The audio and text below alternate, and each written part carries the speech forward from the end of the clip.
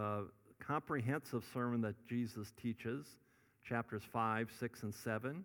We are in the middle section of chapter 7.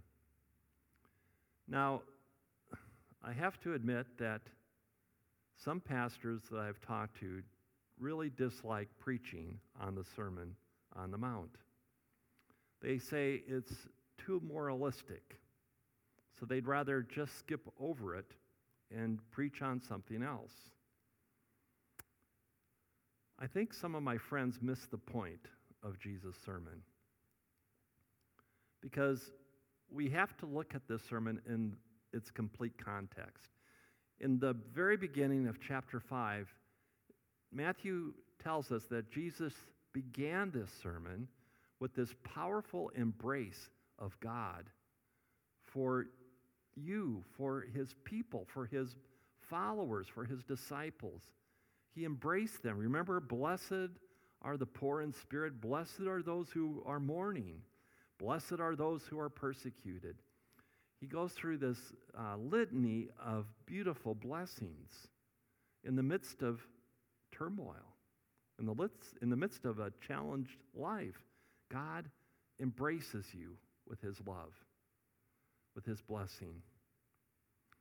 And then what we are reminded as we work through this sermon is that the deeper Jesus goes, so deeper the challenge goes. Jesus is not saying that he is abandoning us. What he is saying is, this is what I want you to think about doing, and then do it. Jesus is challenging us in challenging times. Jesus wanted his disciples to know, and he wants us to know, that the road ahead will be tough. That's what it means to be a follower of Jesus. But by remaining with him, we can do anything. Let's not lose heart, especially at this time. Let's not lose hope. So today, Jesus starts us out with the golden rule. I remember learning this from my parents. So I knew it from a youngster, but I'll be honest, I didn't know that it came from the Bible until I was like in middle school, late middle school, or early junior high. I remember discovering it. Well, I have to explain, I used to spend Christmas break and a couple of weeks of summer break at my grandparents' farm with some of my cousins. It was some of the most precious memories that I have as a young child. And I remember we would always be able to go on adventures through the farm, into the barns, looking for the kittens that lived up in the hay mounds. But we also would take hikes and walks down the gravel road to the church that my grandparents went to. It was a little country church, St. John's Lutheran Church. And next to the church, when I was a child, there was this 2-room schoolhouse. It was an abandoned schoolhouse. But what I discovered from my grandmother was that my father and all of my aunts and uncles had gone to that school through the 8th grade. And it was built right next to the church. It was a public school. Now, we'd get into all kinds of trouble for this today, but this was back in the 1930s and the 1940s. It was a public school that educated people in a Lutheran Christian tradition through the 8th grade. The Unified School District sent money to all these little ethnic regions in northwest Iowa, and they were able to hire parochial school teachers to teach at their school. Now, when we went into the abandoned schoolhouse, it was like we walked back into time, because all of the things that they used with the students, that the teachers used, were still in the room. The old textbooks, the old chalkboard, and on the chalkboard was written the golden rule, and it said Matthew 7:12. That was my first discovery. That wasn't just my parents telling me this. That's actually from the Bible. I was surprised, but I shouldn't have been, because what what was being attempted to be taught was that our lives in the world and our lives with God are really inseparable. I know we have the separation of church and state here as a nation, and we need to respect that, but at the same time, we cannot deny that as Christians, we follow Jesus. And not just for an hour at church, but where we are in the world. Everything that Jesus says, everything that has been taught in the law and the prophets, is summarized in this golden rule. Everything that Jesus has taught in the Sermon on the Mount up to this point, chapter 5, chapter 6, all the way up to chapter 7, verse 11, is summed up in the golden rule. Do unto others what you would like them to do to you. And this is, I think, important because today we are a church scattered. We used to gather for worship. We used to gather for classes. We used to gather for choirs. But today, it's different. Today we are a church that no longer can gather for the time being. And so we are a church scattered. There is some wonderful reminders of this in the early church. We won't go into that today. That'll be coming in another sermon. But let me just say that that I have been talking about this for some time as a pastor. Now, I did not think it was going to be a pandemic that created this opportunity and this challenge. But we are here. And now is the time for us to enter that very narrow gate that Jesus talks about. Some of you have been trained and huddled in the primary aspects of discipleship. Today, you are being called to start ministering in the trenches with the tools that you have learned. To the places where God is calling you. So thank you. Thank you for listening to God's call and for responding to God's call. Since we cannot gather at this time, we must be the church, even scattered. And who knows? Maybe this is exactly what the church needs. Today is the day that we pioneer a new way of being church. And as your typical pastor theologian, it begins with a question. What is the fundamental purpose of the church? Have you ever thought about that question? I think about it a lot. Probably won't be surprised. What is the fundamental purpose of the church? The author and pastor Harold Percy suggests that we should begin with asking why questions, not how questions. In congregational life, the question why should always precede the question how. We are practical people. We want to know how to do things. We want to know how to operate things. We want to make things happen. So we often jump to the how questions. How do we do worship? How do we do confirmation? How do we do ministry? How do we do outreach into the world? But before we can ask the question, how, we must ask the question, why? Why does New Covenant exist? Why are we here as the body of Christ?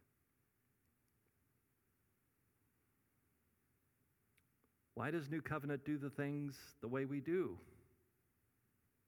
Instead of asking how we do things at this time, I'm asking us to think about why we do things the way we do at this time.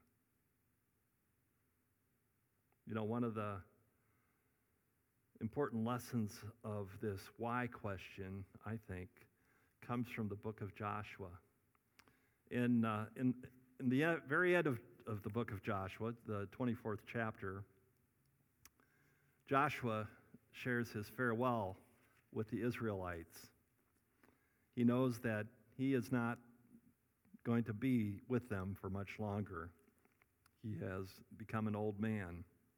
And after saying farewell to Israel, he says this. He reminds them of the covenant that God has given them through the history of the people of Israel. He begins in chapter 24 by reminding them about Abraham and Sarah, how they had come from the land beyond the Euphrates River, which, today would be in Iraq, clear beyond that. And that they had come to the promised land, to Canaan, and that God had given them this land, and that God had called them to worship him alone. They had other gods that they worshiped in this faraway land, but now God was calling them to worship one God, the God of Israel. Then he says that God told him to share with them that next he sent Moses and Aaron.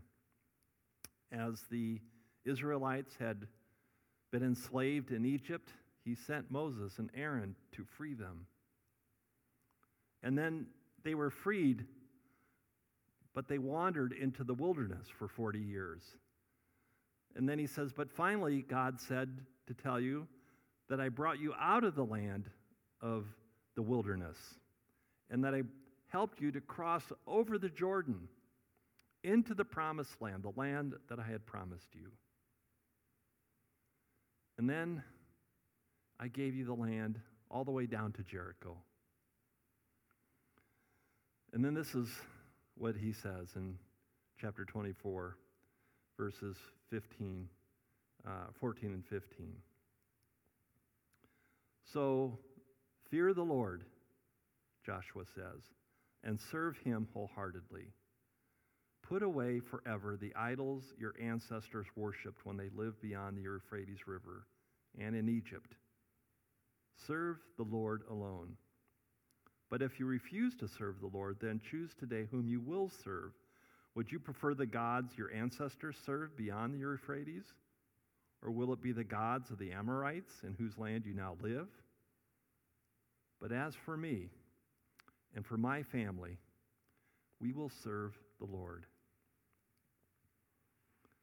Joshua is asking the question, who will the people serve? Because he knows that they need to be reminded of the why they would serve. Before we can get to the how we will serve, we must ask the question of why we will serve.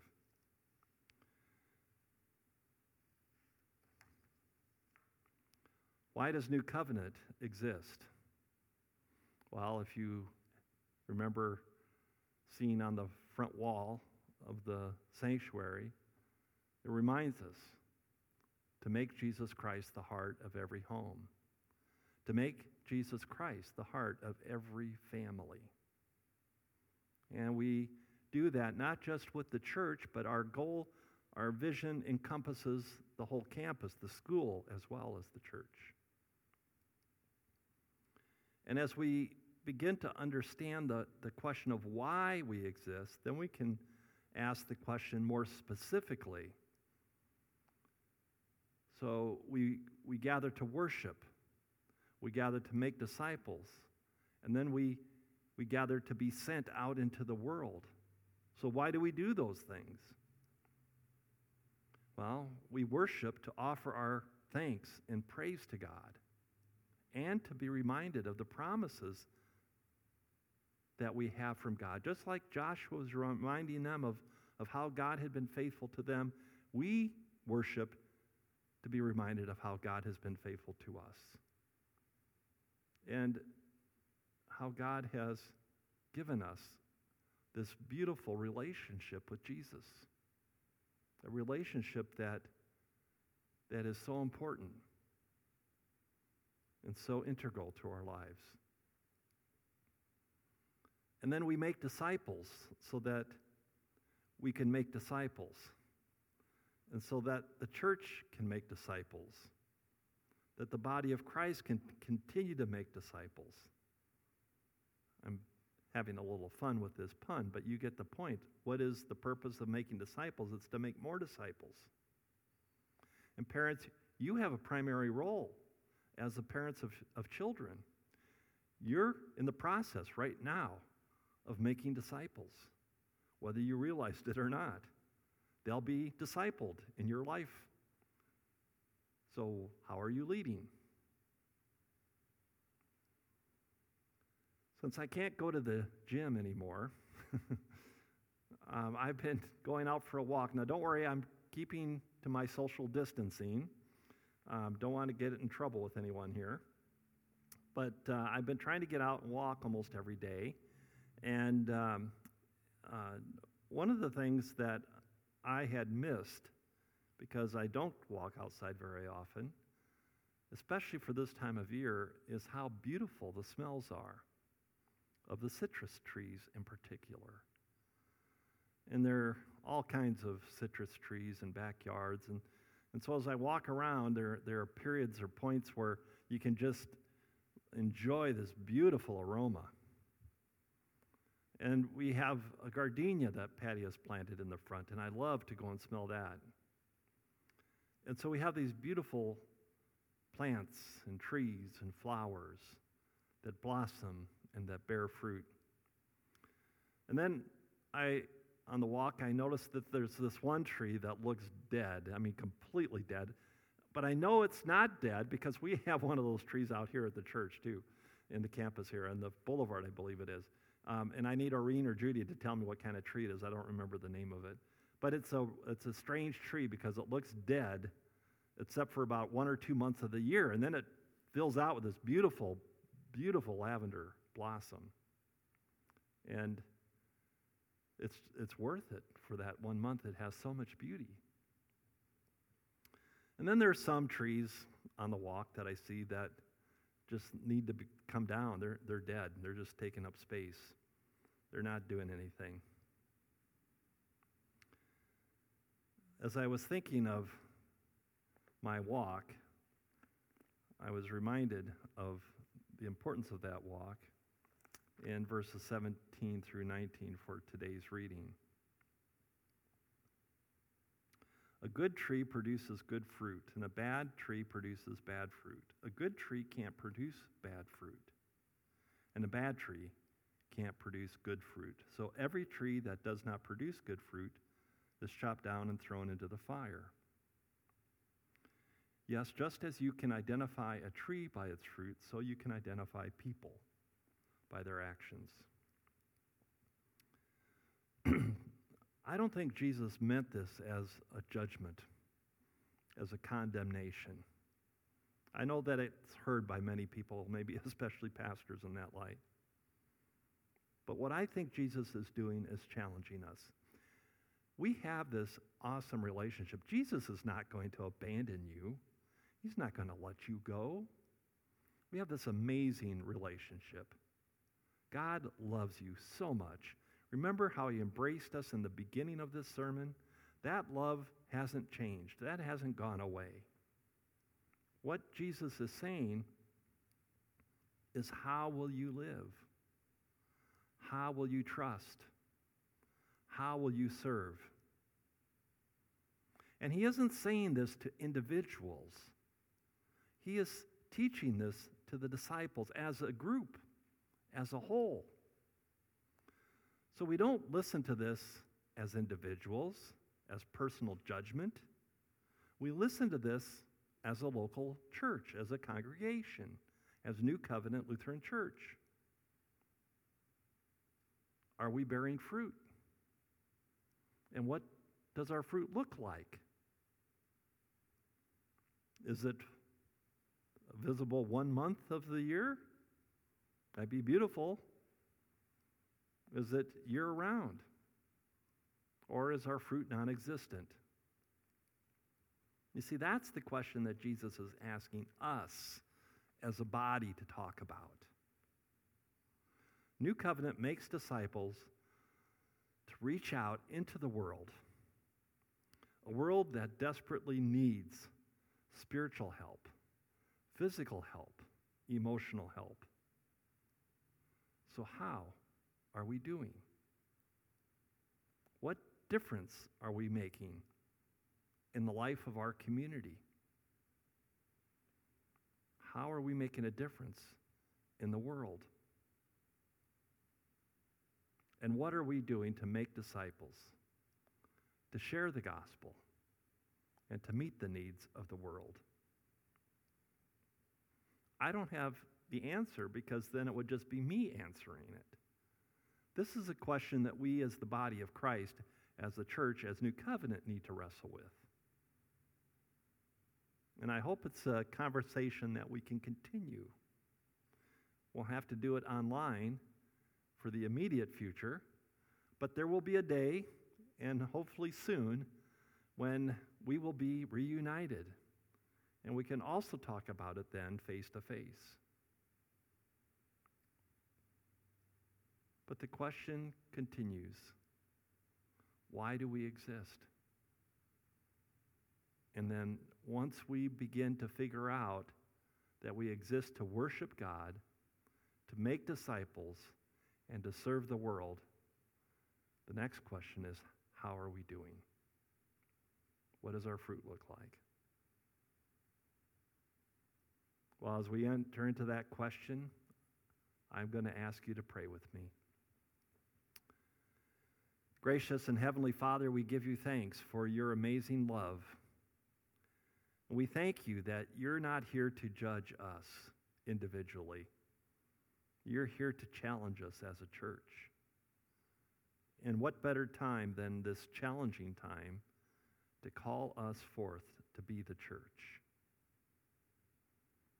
Help us to wrestle with these questions of why we exist. What's our purpose? And how are we doing in relationship to that purpose? And help us to be the church in the ways that we can, in our love and faithfulness towards you, and in our love and faithfulness towards our neighbors. We pray for your guidance and your direction. Give us discerning ears to hear you and to respond to you. In Jesus' name we pray. Amen.